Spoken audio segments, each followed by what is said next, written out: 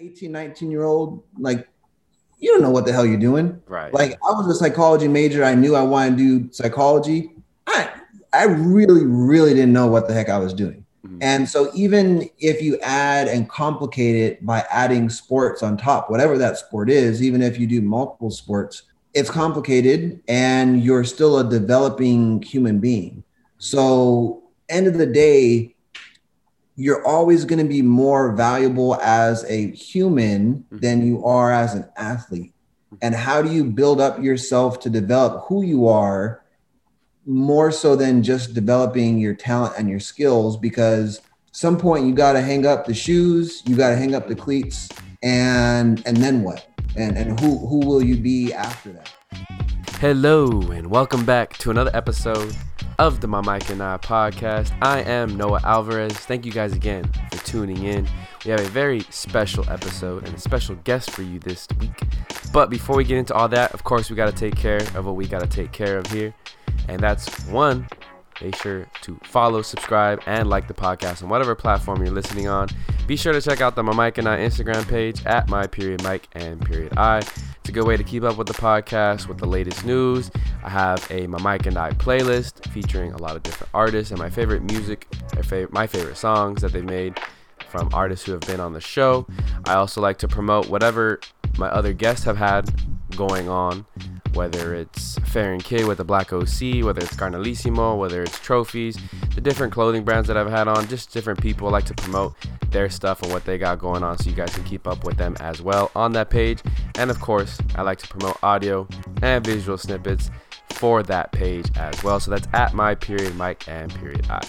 Also, be sure to give True 100 Radio a follow on social media, Twitter, Instagram, just spelled TRU, the number 100 Radio. Shout out to them for having us on their platform. We got some exciting stuff too coming that we will be announcing in the near future. So be sure to stay posted on that. And you can check out the website. They got some blogs. You can listen live to different shows. My Mike and I is on Monday afternoons. You can also check out shows like You're Doing Fine, Mija, The Front Row Seat, A Sip of Crime, The Morning Routine, and plenty more different shows. That's at TRU, the number 100radio.com for all those good stuff. Now, I guess it's about time we can introduce the guest for this week's show. Can I get a drum roll, please? This week's guest is none other than Dr. Milo Dotson. Milo is a fellow Southern California native. He co-hosts his own podcast with his wife, Yessie Ortiz. The podcast is titled Mental Health is Real, the real being an acronym for reflecting empathy and love. I absolutely love that. On the podcast, they talk about wellness, social justice, as well as mental health. We talk about all three of those, as well as what we learned about ourselves in the year 2020. We talk about an altercation that he had with the police growing up as a young boy in Covina.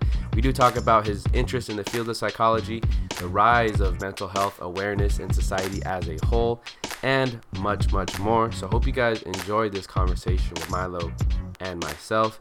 Really quick, wanted to shout out Connect OC for being able to connect us, because we were both a part of the mental health and the student athlete panel back in March. That's how we were able to connect with one another. You can follow him on social media at PH Dotson on both Instagram and Twitter to follow up with all his latest work. Thank you again, Milo, for being a part of this show. Now, let's go ahead and get into the conversation. Thank you again, Milo, for hopping on the My Mike and I podcast. Really excited to have you on and talk about your background and how you came to be the person you are today. Yeah, man. Thank you for having me. I'm really honored to share space. Even if it's virtual, it's still good to connect. Mm-hmm. So I did want to ask you, as a teenager or maybe even younger, but when did you notice you had an interest in the field of psychology and you wanted to study that and further education? Yeah, sure thing. So when I was even in elementary school, like, I was always that kid asking my mom why for everything. Like, why does the toilet flush like this? Why is the sky blue? And then getting, a little bit older, why do people act the way that they do? And the big pivotal moment for me was actually when I was like 15, 16, and my mom and I are riding our bikes home from the movies late one night. And I won't get too much into it because it's a different conversation. But we're riding our bikes home late at night, and police officer kind of does a U-turn, flips around real quick in the middle of the street, essentially pulls my mom and I over on our bikes, and then literally the example of good cop, bad cop. He was trying to like flirt with my mom, and I'm like, well, this is weird. And then second cop comes over and is the bad cop, so to speak, and again, long story short now for today, but basically assaults me in front of my mom. And being a young Black boy in America, I didn't really understand what was going on. But what that did for me, and to answer your question here, what that did for me is expand my understanding of like why I need to know, or why I'm looking for answers, and like why stuff like this happens to young Black boys who are getting straight A's in school, who are in all AP classes. And it also like brought race into my life in a more real way, because if it was really an issue of needing to pat me down and search me and all that kind of stuff, he would have did that to my mom too. But as she's white, that didn't happen. And so we go home, and again, later throughout the rest of that week and moving forward, I'm kind of like, why does this happen? So fast forward, first in my family to go to college, and I didn't understand what it meant to be a psychology major, but I just knew that my hunger for why, and then also wanting to inherently always help people, really is what led me to psychology. Okay. Well, sticking with that theme, if you don't mind sharing a little bit more about it, how did that affect your viewpoint towards whether it's the police force or just authority in general, being a Black boy in America? Yeah. So, it really made me feel less safe, and it really made me feel angry. It also made me feel really sad. I mean, my mom had worked hard the whole day, take me to go see Ali with Will Smith in it. My favorite actor, someone I looked up to throughout my life. And in that particular moment, like, it ruined the great night that we had at the movies as mother and son. But moving forward, like I said, it made me feel less safe, because if I'm doing everything, if I'm complying, like we know these days, like people are like, oh, Black people should just comply and it won't be an issue. Doing everything to the letter, and I still got assaulted. So if you're, again, 15 years old and this is happening in front of your mom, what do you think that's going to do, not just to my mental health, but my understanding of an entire system? And so I think, again, it makes me angry as I continue to see these things continue to happen. And so not only did that drive me into psychology to understand why, but that also really planted the seed for being a social justice advocate that way. And did this happen in the city or the area that you grew up in? Yeah, I grew up in Covina, and it happened in Covina, probably like 3 minutes away from my house, and like a block away from my high school. I lived, close to the high school. So it was really like that much more, I felt that much more vulnerable because it happened like in my city. And as a kid, like I did the whole DARE program thing at my elementary school.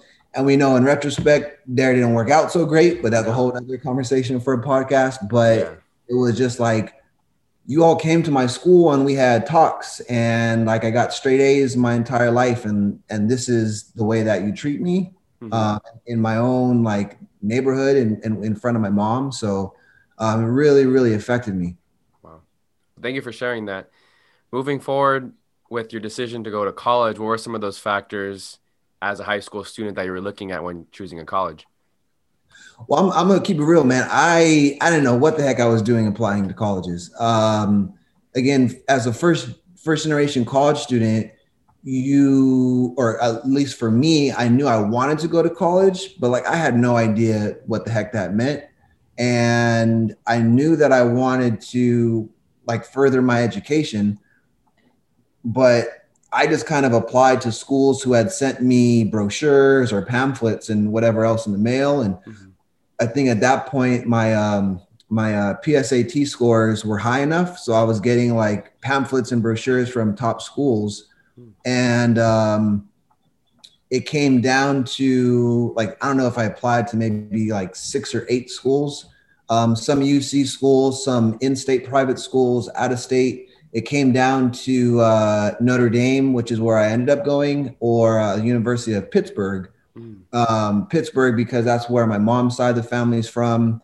And then Notre Dame, which is where ended up going, because they just, again, to keep it real, like they gave me the most scholarship money. So I'm like, I don't know nothing about Indiana other than that's the home state of the KKK.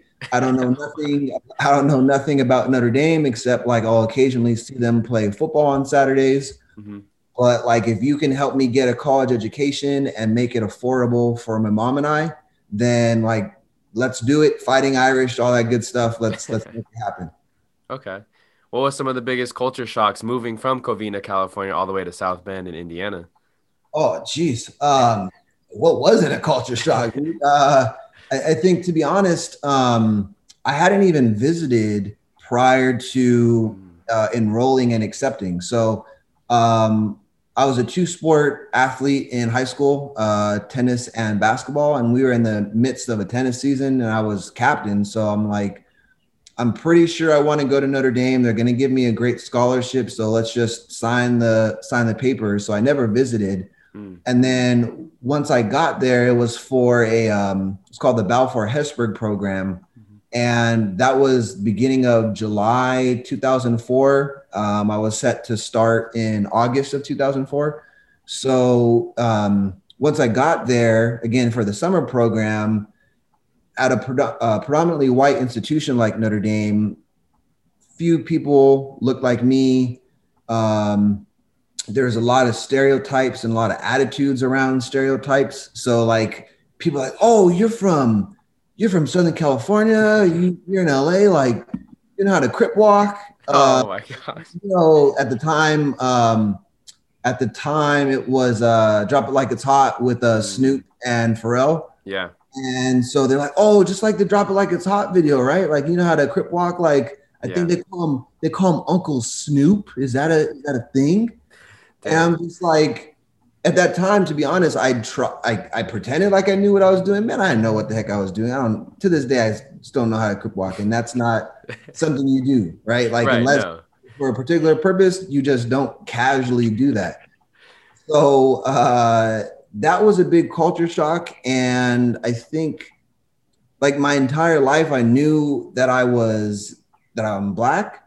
And going to Notre Dame really made my racial identity feel that much more salient. Like, I had a greater connection to it.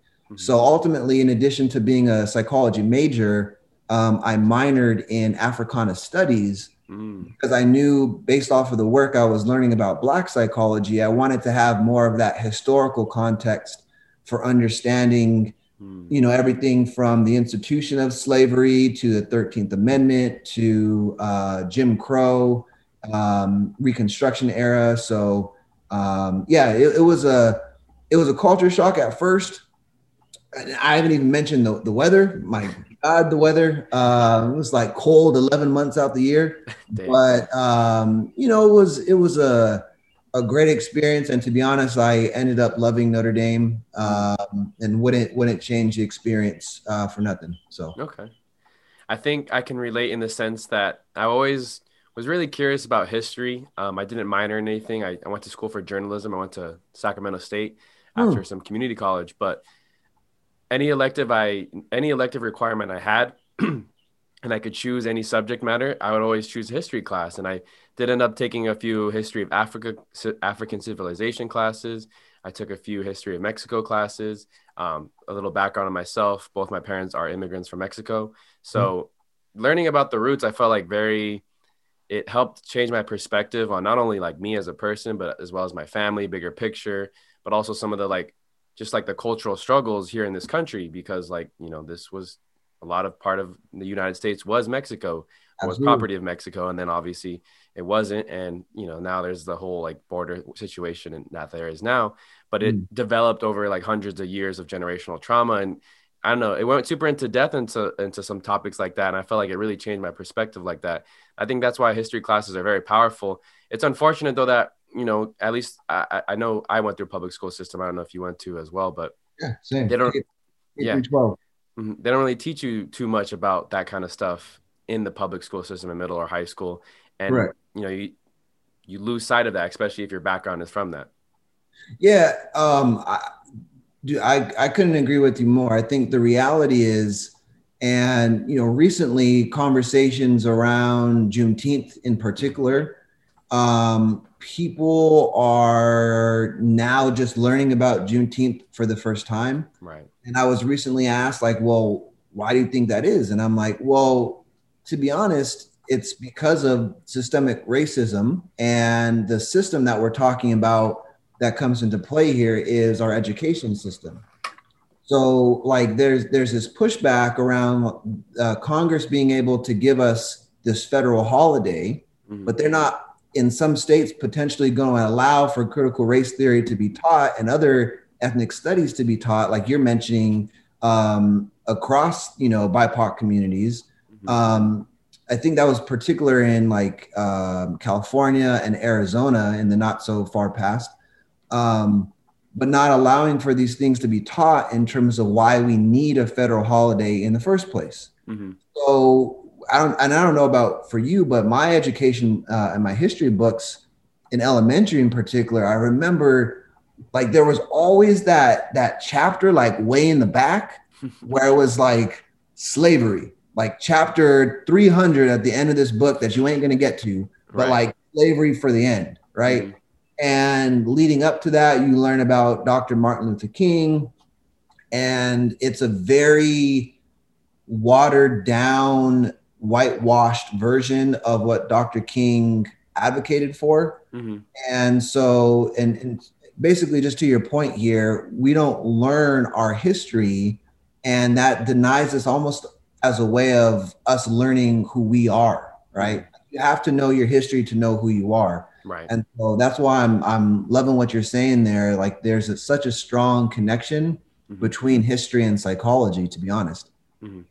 I think another word too for it is like, it's very rushed. It seems like certain chapters or certain subject matters of United States history specifically was just kind of like, oh yeah, we're just going to go over, we spent, weeks on the Reconstruction or industrialization period. But then it was like, hey, we're going to spend like a day, maybe two on slavery or on Harriet Tubman or the Underground Railroad. But it was kind of like very brief, and it was very rushed, and it just wasn't taught as much in depth, Yeah. And when it's not taught in depth, it implicitly like positions it as almost being anti-American. And so like African-American history is it's like its own thing versus understanding that African-American history is American history. Correct. Just like Chicano history, Mexican-American history is American history.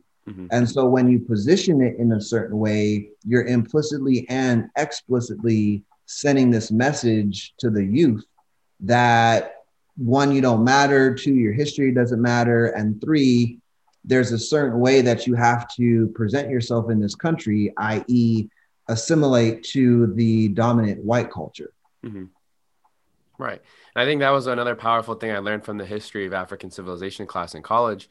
They talked about how there's good evidence, it's not concrete evidence, but there's a lot of good evidence that African civilization sailed to different parts of the Americas before.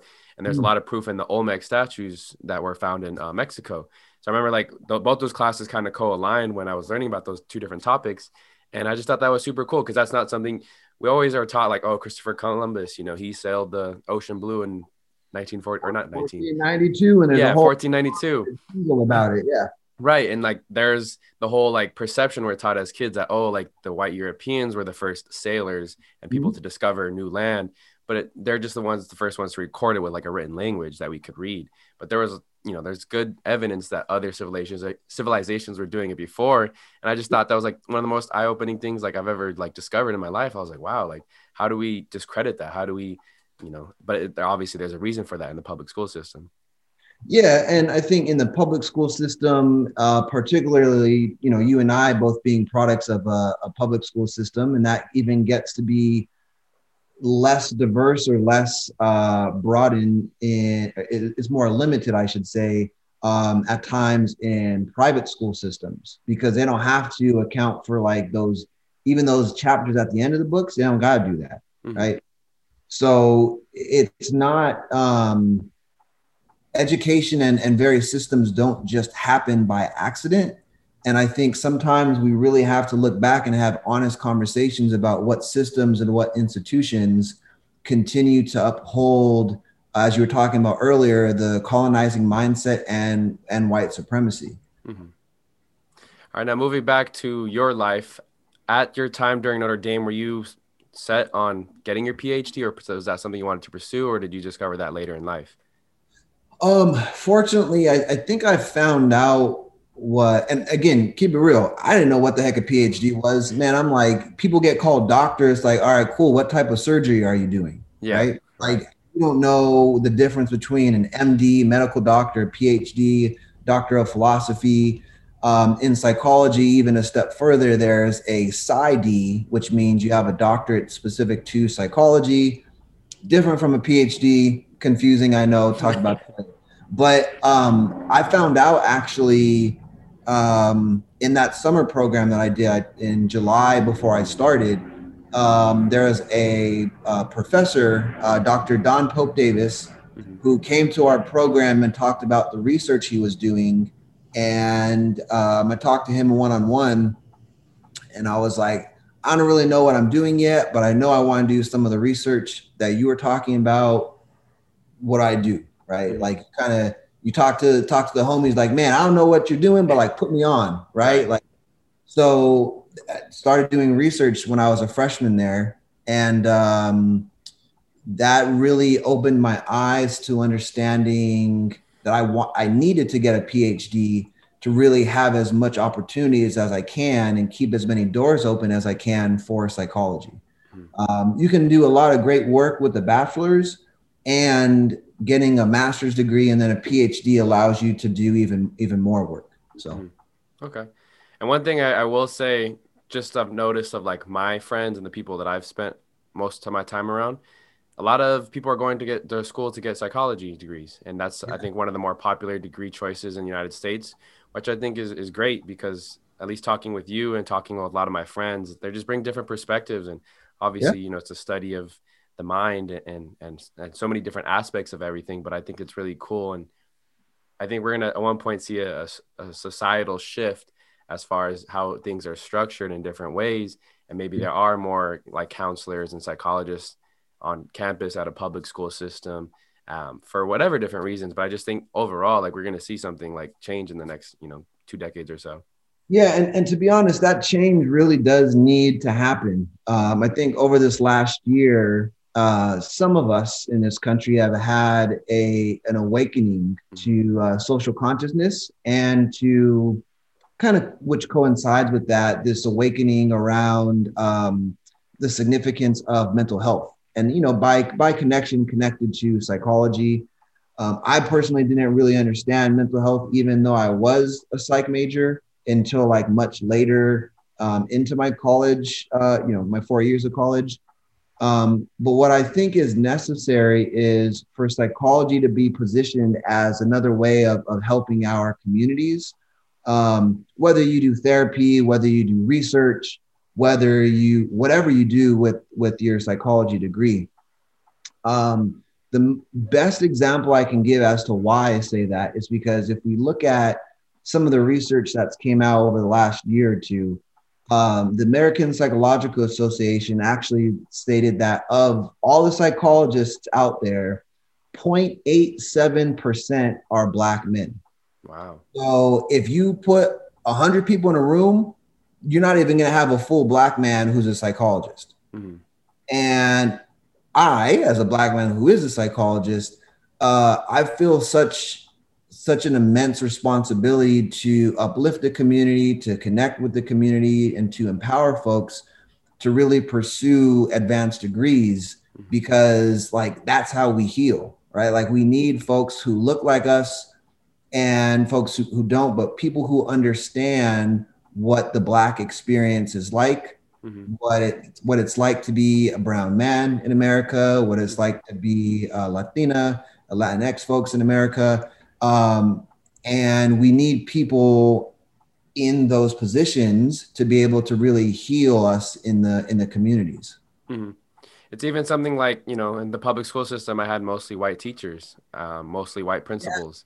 I think even when there's a lot of white police officers and they're serving a predominantly Latino or Black community, obviously that changes the perception of things, right? And if there were more Black police officers, Latino police officers, or just more people of color in these different positions that I'm listing off, there'd be a greater sense of comfortability in those different scenarios, Yeah, no, absolutely. I think if you look back, and this is a whole complicated situation, but if you look back over the history of the way police forces have been created, decades ago, they were all from within the community. Mm-hmm. And then now with transportation and everything else, you can be living 40, 50 miles away from the community that you serve. Mm-hmm. And so, at the very, very least, what we're talking about is building up this sense of trust.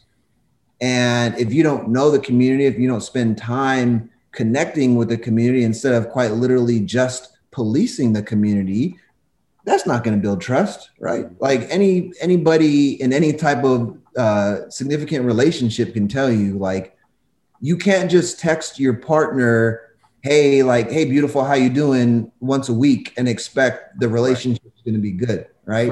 Right. And even when it comes to friendships, like, you can't just say like, hey, what's up, man? Like, how you doing, once a month. You have to really spend time on and off the clock. Mm-hmm. And even getting back to the example of education that you're talking about, I'm sure even in some of your history classes, and I'd love to ask you this, did you have a lot of like white professors, or like even in more of the African civilization classes, were those professors Black? So the professor of African civilization class was Black, but the Uh, professor who taught the history of Mexico class was white. And I remember uh, walking in the first day, and I think a lot of us felt the same way. uh, In Sacramento, I would say it was pretty. I still think it was a majority of white students, but there was a good Latino population as well on campus. But I remember we all kind of walked into the class, and we, like, first day saw the white teacher, and there's a short, older white lady too. So we all kind of looked at her like, hey, like, all right, we'll see how this goes, but we all had like a certain perception of what we were going to expect in our head. yeah, Yeah. yeah. That's exactly it. Like, I know. I have a person I went to grad school with who's at a university, and like on his Facebook, he's always talking about, like, when I'm at these African or Africana studies conferences, I'm surrounded by white people. Yeah. And I'm just like, yeah, that is interesting, right? So, and that's not to say what we're talking about here is to really spell it out. You can have knowledge acquisition, but it's not just about the knowledge. It's the lens in which you're applying that knowledge to teach your students. And inevitably, it doesn't matter how woke you are. It doesn't matter if you're like on the continuum of like Tim Wise to a Karen, right? Like, it's always going to be through that lived experience as a white person in America. Mm-hmm. So I'm just always curious as to how folks get into those positions. Mm-hmm. And again, talking about trust, you have to at some point almost question, or at least be curious about the intent in those positions. Right. Some really, really, again, Tim Wise, all learn from Tim Wise more than other folks who may identify as Black, but their personal politics don't really align with liberation. So there's color, and there's colorism, there's race, there's racism on continuums, as well as, like, again, that level of personal politics. Mm-hmm. But I think, at least, like I said, from my circle and the people I've seen, there's a lot of optimism for myself, just because I see a lot of people of color going to school, getting education, Absolutely. getting degrees, and wanting to give back to the community in certain, whether it's a teacher role or just different administrative roles around the community. And and they're very active. And I think that's powerful. Like I said, I think I mentioned earlier that I'm from Orange County, California, but I'm from the city of Santa Ana. So Santa Ana's pretty predominantly Hispanic, but most of Orange County is predominantly white, upper class.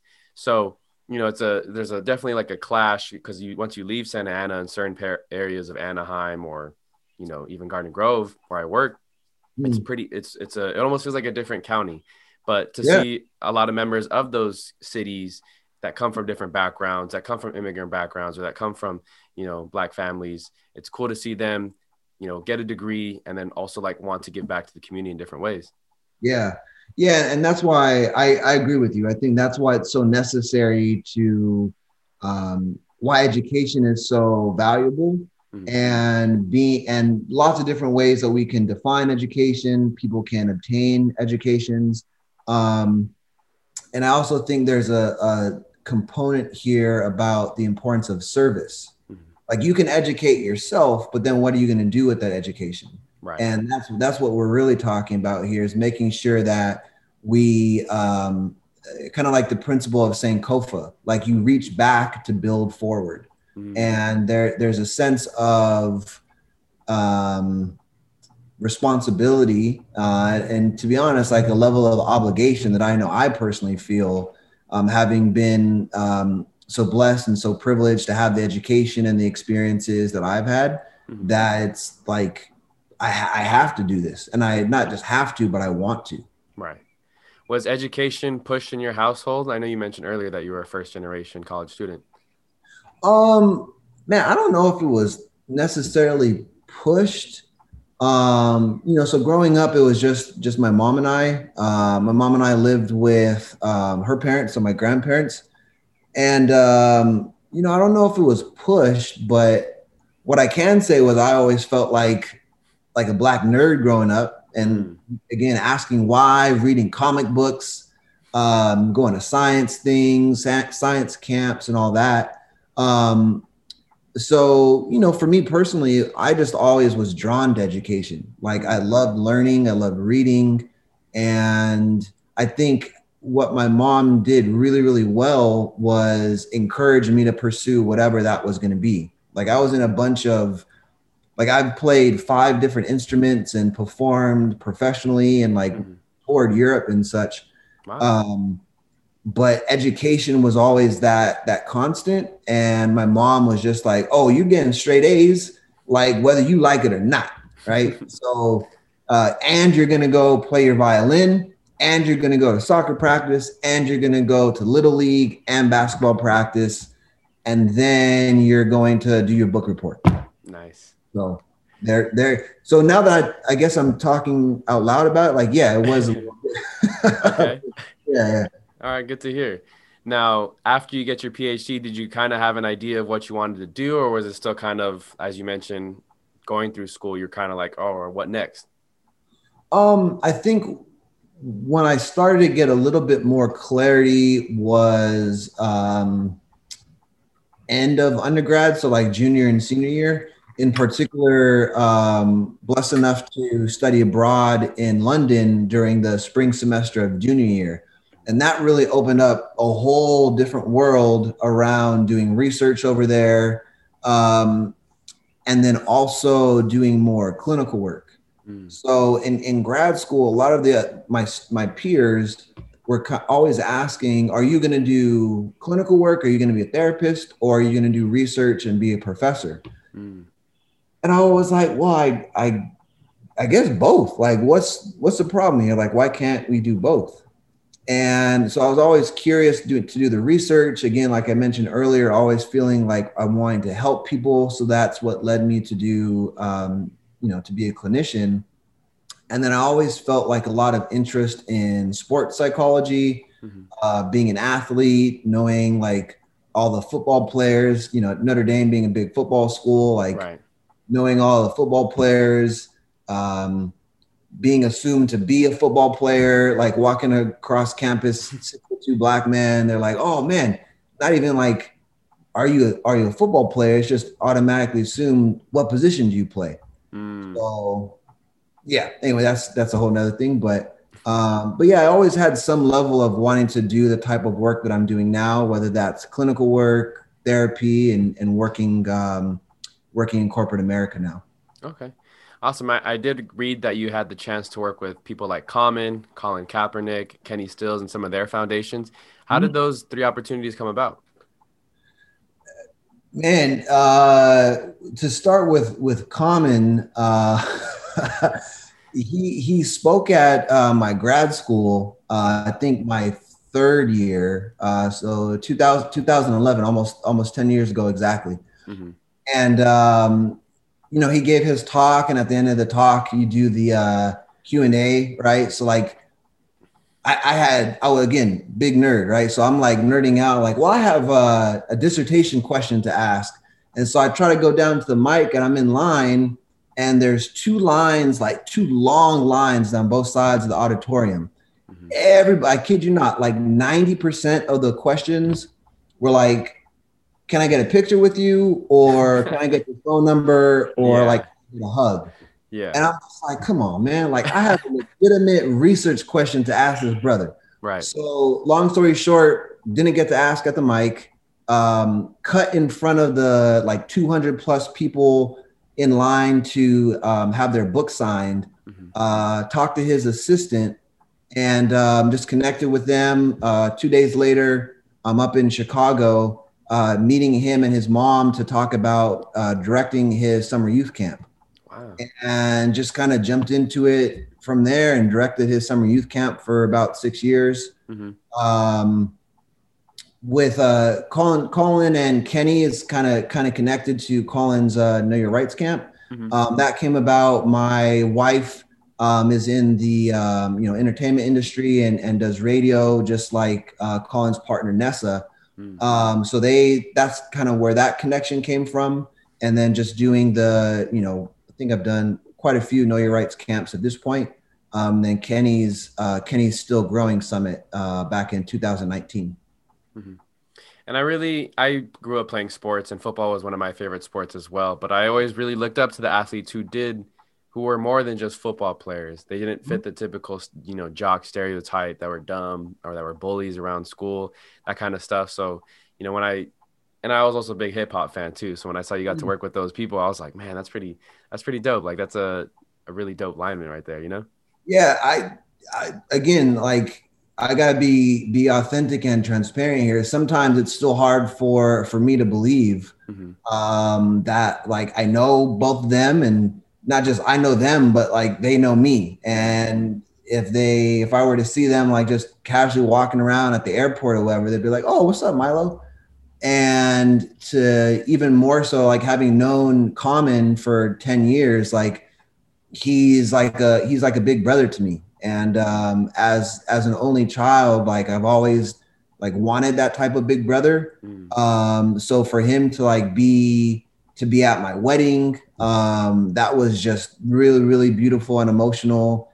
And again, just like you're saying, we know that there's so much more than people, or there's so much more to people than what we do. So like, you can be a dope MC, you can be a really, really talented and skilled football player, and that's what you do, not who you are. Right. So who you are, that comes in with the activism that they both do and the other works that they do in the community.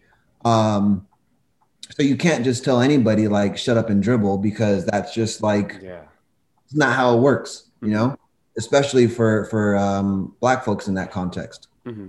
Exactly. And that's one thing, as a coach, I always try to pass along to my kids. Like, I always try and ask questions that gauge their interest outside of football, because at the end of the day, a lot of these kids, they're 5'9", they're not very fast. At one point or another, you're going to have to hang the cleats up, and then it's like, well, what next?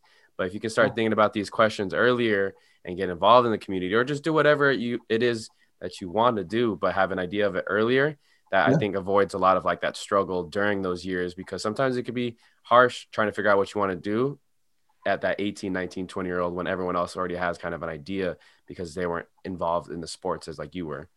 Yeah. And that's it. Like, well, I mean, to be fair too, let's say you're not an athlete at 18, 19-year-old, like, you don't know what the hell you're doing. Right. Like, I was a psychology major. I knew I wanted to do psychology. I really, really didn't know what the heck I was doing. Mm-hmm. And so even if you add and complicate it by adding sports on top, whatever that sport is, even if you do multiple sports, it's complicated and you're still a developing human being. So even, and we don't got to get into GOAT debate today, but whether you want to talk about Kobe, rest in peace, you want to talk about MJ, LeBron, you want to talk about football, GOATs, whatever, end of the day, you're always going to be more valuable as a human than you are as an athlete. And how do you build up yourself to develop who you are more so than just developing your talent and your skills? Because some point you got to hang up the shoes, you got to hang up the cleats, and then what? And who will you be after that? Right. Awesome. Now, you mentioned earlier that you got married, and I saw that it was in the year 2020, obviously the pandemic. What were some of the challenges and I guess that experience of going through something like that, getting married during that pandemic year? Oh, Lord, where do I even start, man? Well, first, so quick context. So proposed to my wife in November of 2019. As we know, everything shut down 4 months later of March 2020. And at the time, we hadn't done any wedding planning. We hadn't picked a date. We had kind of marked fall of 2021 as when, but no dates, no plans, no nothing. And so at the beginning of 2020, when Kobe died, that hit us both really, really hard. Mm-hmm. When the pandemic started and I lost somebody, not necessarily related to the pandemic, but just I lost somebody that I went to school with. And my wife, Yessie, is also impacted by things. It really put so much more in perspective. So regardless of all of the, can we have an inside wedding? Can we have an outside wedding? Our church services going to be open, whatever. We just knew we wanted to start our lives together. Mm-hmm. And the most important thing that was our focal point was making sure that we knew our wedding day was more about celebrating our marriage versus coordinating event planning. Mm-hmm. Because, what flower decorations you want and what songs you want to play. And mm-hmm. That's cool, man. But do y'all still like each other?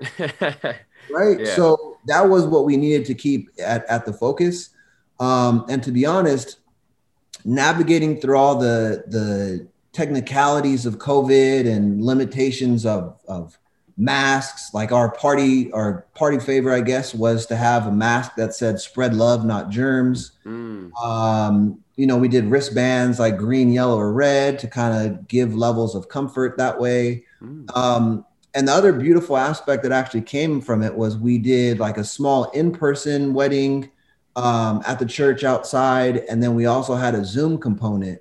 So to have people that I went to school with, to have Yessie's family members chatting and getting to meet each other in the Zoom chat, you don't get that in a regular in-person wedding. So while we definitely had to pivot and pick up and move and all that kind of stuff, didn't even have a reception. We still were really blessed to just, again, keep in focus the marriage and love at the center of it all. So yeah, it worked out. Okay. Awesome. Well, again, congratulations to you too. Thank you. You did mention earlier 2020 was a social awakening for a lot of people, but what were some of the things that you learned about yourself during that time?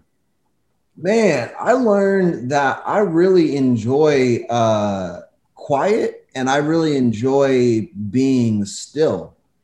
I was commuting from LA down to Irvine, for the last 7 years at that point. And so the last year of that, I was waking up at 5 to try to beat traffic, get to the gym before work, and then still work 12, 14 hours a day. And that just wasn't going to be sustainable. So once we went remote and everything was virtual, I was oh, let's go. I can wake up 10 minutes, 15 minutes before I'm on the clock, like brush my teeth, get some coffee and keep it moving. So that really allowed me to have more time for self-reflection. And again, to your question, like I learned that I really value being still and that I love social time. I just want it to be more intentional and not as forced. So like, you know, when some people are like, oh man, we should do lunch or we should do dinner. And you're like, yeah. And then somehow a week later, you find yourself at the dinner and then you're like, yeah. But in the pandemic, you're like, oh, can't do dinner. Sorry about that. See you on Zoom. So now I guess what I'm really saying here is that I recognize I have the power to create and maintain those boundaries in a healthy way that really feels good for me. And just to keep it real with people, like, hey, you know, like let's think about like when would be a good time and explore more, or just get on the phone and talk that way, and not feeling forced to have like lunches every single day or dinners every single day, unless that's what I want. Right. That's another thing I kind of similarly learned, was how to say no to people and just be comfortable saying no and not always needing an excuse. I mean, obviously at the height and the beginning of COVID, it was very easy to say no because a lot of people weren't doing a lot of things. But, you know, as things kind of opened up a little bit more, I just got more comfortable saying like, no, I'm good. And I didn't have to give an excuse, because I always felt like before COVID, I had to give some sort of like, a lot of times I would make up reasons like, oh, I got to help my uncle out when I was just in my bed. Like I already put my PJs on. Sorry. Like I didn't want to go out. And you don't even got an uncle. Yeah, exactly. So something like that, you know, I just learned how to be comfortable saying no. And if that's what I really want to do that evening or that day. Yeah. And I think that's the beautiful part of that self-reflection, allows us to keep in focus what matters most to us. So for some people, it's the opposite, right? Like they're like, yes, I want to do this. I want to do that. I want to do all the things. And that's beautiful too. It's just the main thing that you're highlighting is like saying no is a complete sentence. And saying no doesn't mean that you're a jerk. Right. Like you can say no, and you can say no, like in a kind way. You don't gotta be a jerk, or you don't gotta be a jackass about it. And that's okay, because you're prioritizing your own needs and your own mental health. Correct.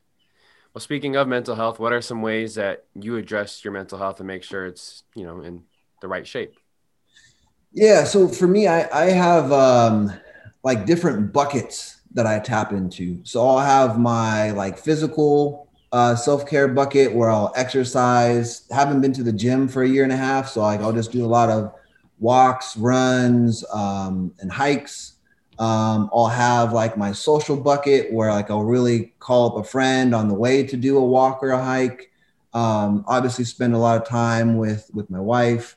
I'll have like I really, really, really like ice cream. So I have like a whole bucket of different ice cream spots that I'll go to. Nice. Whether that's like Rite Aid with Thrifty ice cream. Best flavor for me is Ben & Jerry's strawberry cheesecake. So like those are just be on deck in the freezer at home. Nice. But the main thing is just to have like an array or lots of different choices, and knowing that whenever I'm going to take care of my mental health, I'm going to do it with intention. One of the things I say, like, do that shit on purpose. So then that way you can actually enjoy it, instead of like, oh man, and I also play video games. So like, I'm not out here trying to play video games like, oh man, I really got to do this work, but like, I still want to play. Like, no, what I have to do right now is to sit my butt and enjoy these video games. So then that way I can take care of my mental health, and that allows me to perform better doing work later. Okay. I like that. I can relate to that, because even earlier today I went on a run, but I woke up a little late and I was thinking about canceling the run, but I knew running would help me feel better throughout the day. Yeah. And because I did go on my run, it kind of put me behind schedule just like a little bit today. And I was kind of rushing through things, but you're right. Like I have to do that run. I like how you worded that. Yeah. And you have to do it because there's value in that, not because you feel like emotionally that you have to. Some days, again, don't go on the run. right? But like if you have that time to reflect around, well, what's the purpose, or like what's the intent of this run? Is it going to help me throughout the rest of the day? Then 100% let's make that happen. But other days you're just like, oh, this run ain't happening and I'm eating this ice cream. Yeah, exactly. And that's okay too. Exactly. Yeah. Yeah. And that's one thing I really like from different players, especially in the NBA. LeBron James, I believe it was 2019. He mentioned that he spent so many millions of dollars on his mental health in that year. Yeah. Kevin Love has been an advocate for mental health. And there's different players across different sports talking about things. Even most recently, Naomi Osaka, the tennis player, right? Mm-hmm. You know, she pulled herself out of big tournaments and people are like, whoa, like that's a huge thing. But, you know, she's younger and she deals with it a certain way and that's her choice. So I think that's one thing that's really cool, whether it's athletes or just different people of status that are also talking about mental health. And now a lot more people like us, or just people from the community that I'm a part of, we weren't talking about mental health 5-10 years ago, but now it's a pretty common conversation. Oh man, 100%. Like even now as a psychologist, I'm thinking back to, young Milo in high school and playing two sports and AP classes and stuff. Like, man, I didn't know what the heck mental health was, right? Like I didn't even have a psychology class until I got to college as a psychology major. So to see all of these different people in our communities who utilize and leverage their like notoriety and their celebridom to really advocate for mental health is powerful. Now, moving forward with the year 2021, what are some other goals that you have with the rest of the year? Man, rest of this year. So I'm still learning more about my current job. So in January, I left UC Irvine, where I was for the last 8 years, and started as a senior manager for diversity, inclusion, and community outreach at Belkin International. So I'm learning more about like how the social justice work I've been doing for 10 plus years fits into corporate America, and doing D&I work and incorporating so many different things around like Juneteenth and Pride Month, and also like talking about pay equity and all these things. So lots of learning that I want to do there still. Definitely want to continue to like reconnect with people that I haven't seen in a million years. It feels like, and then probably do some more traveling. I know my wife and I are really, really passionate about traveling and like points and credit card points, miles and all that kind of stuff. And if you can like, get points from things you got to get on groceries anyway, and then apply that to get a free flight somewhere, then, make it happen. So yeah, just learning, educating myself, reconnecting, and traveling are top 3 that way. Okay. Is there a place or destination that you haven't been to yet that you would set at the top of your list of next places you want to go? Man, that I haven't been to yet. Probably I've always wanted to go to Japan.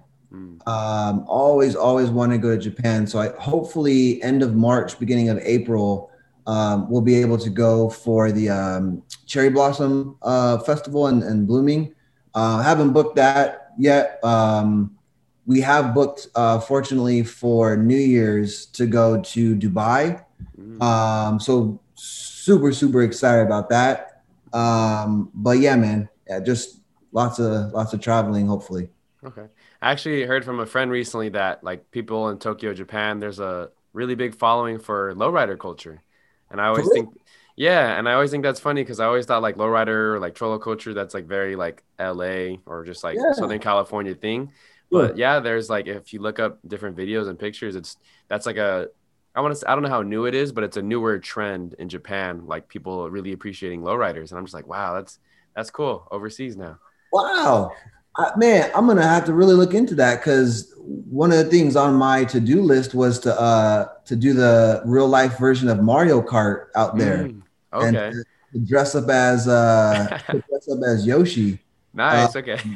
But lowriders, I'm about to tell my wife about that. That's dope. Yeah. All right.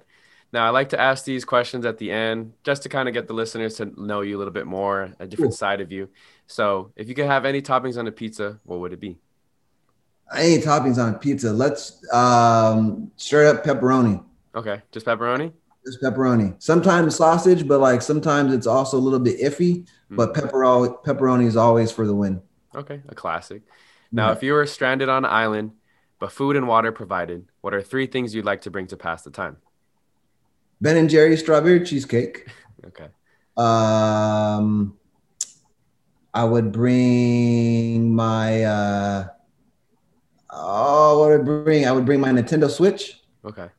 And then I would also bring a book of some sort. Okay, awesome. Yeah. All right, cool. If you could talk to any 5 people, dead or alive in history, who would you want to speak to the most? You said 5? Yeah, 5. Because Because a lot of people have a tough time deciding on one. So yeah, fair enough.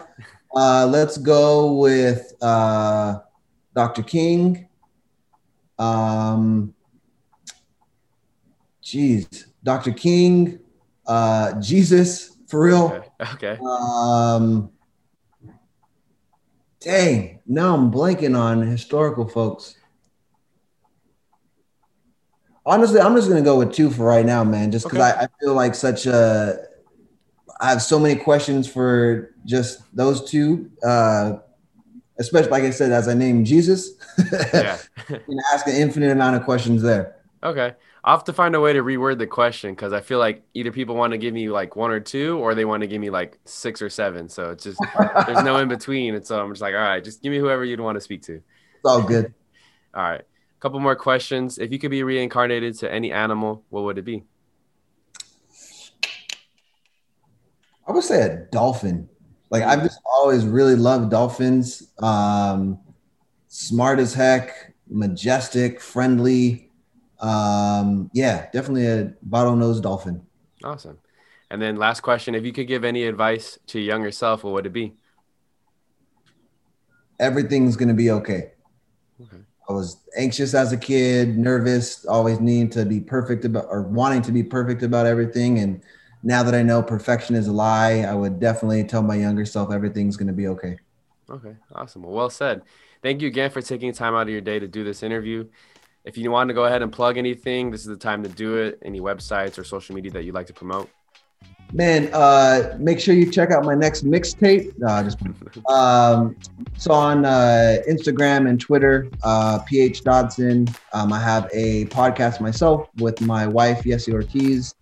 Mental Health is Real, and REAL is an acronym for Reflecting Empathy and Love. Full disclosure, haven't done an episode in quite some time, but we have some dope episodes up there with like Common, Gina Belafonte, and some other really inspiring folks. So we're on SoundCloud and Apple Podcasts. Okay, awesome. Well, thank you again for your time and hope you have a wonderful day. Yeah, thanks, brother. You as well. All right, cool. Boom, that's going to wrap it up for another episode of the My Mike and I podcast. Thank you again, Milo, for being a part of this show. You can follow Milo on Instagram and Twitter, PH Dodson. That's at PH Dodson on Instagram and the Twitter. Be sure to give a follow to the My Mike and I Instagram page while you're at it, at my.mike.and.I. Like I said earlier in the beginning of the show, I like to promote audio and visual snippets from the show, also promote the artist and the many different guests that I've had on the show and whatever they got going on. So be sure to give it a follow. That's at my.mike.and.I. Also, be sure to follow, like, subscribe to the podcast on whatever platform you're listening on. If you're listening on Apple Podcasts, be sure to leave a rating and review. And if you're listening on SoundCloud or any other platform where they allow comments, hey, that'd be cool too. And if you feel like you know a person, a friend, colleague, family member, cousin, ex-girlfriend, ex-boyfriend, someone who you think would enjoy this show, be sure to send it to them too. Nothing like spreading the podcast word of mouth. That'd be greatly appreciated, guys. Last thing to promote, True 100 Radio. Spelled TRU, the number 100 Radio. Check them out on Instagram and on Twitter. We got cool announcements coming out later this year, so make sure you guys stay tapped in with them. You can check out the blogs and the many different podcasts that we have on our website. That's at TRU, the number 100radio.com for all that good stuff. Again, shout out to everyone with True 100 Radio. Last but not least, hope everyone continues to battle and overcome all the obstacles that they are currently facing right now. Hope you guys continue to chase your dreams, not checks, and never stop seeking knowledge remember, guys, knowledge is power. And the more power you have, well, I guess you can create the life that you want to live. I guess I'll leave it at that. Once again, guys, I'm Noah Alvarez, the host of the My Mike and I podcast, signing off. Till next time.